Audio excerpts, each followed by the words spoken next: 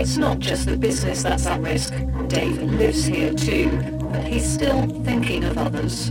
Customer resource. Women's dead. We're usually there shopping for some of them. We're going to be limited now because we can't go to their house while they're outside the door for we sort people do anyway. And that's the type of person we are.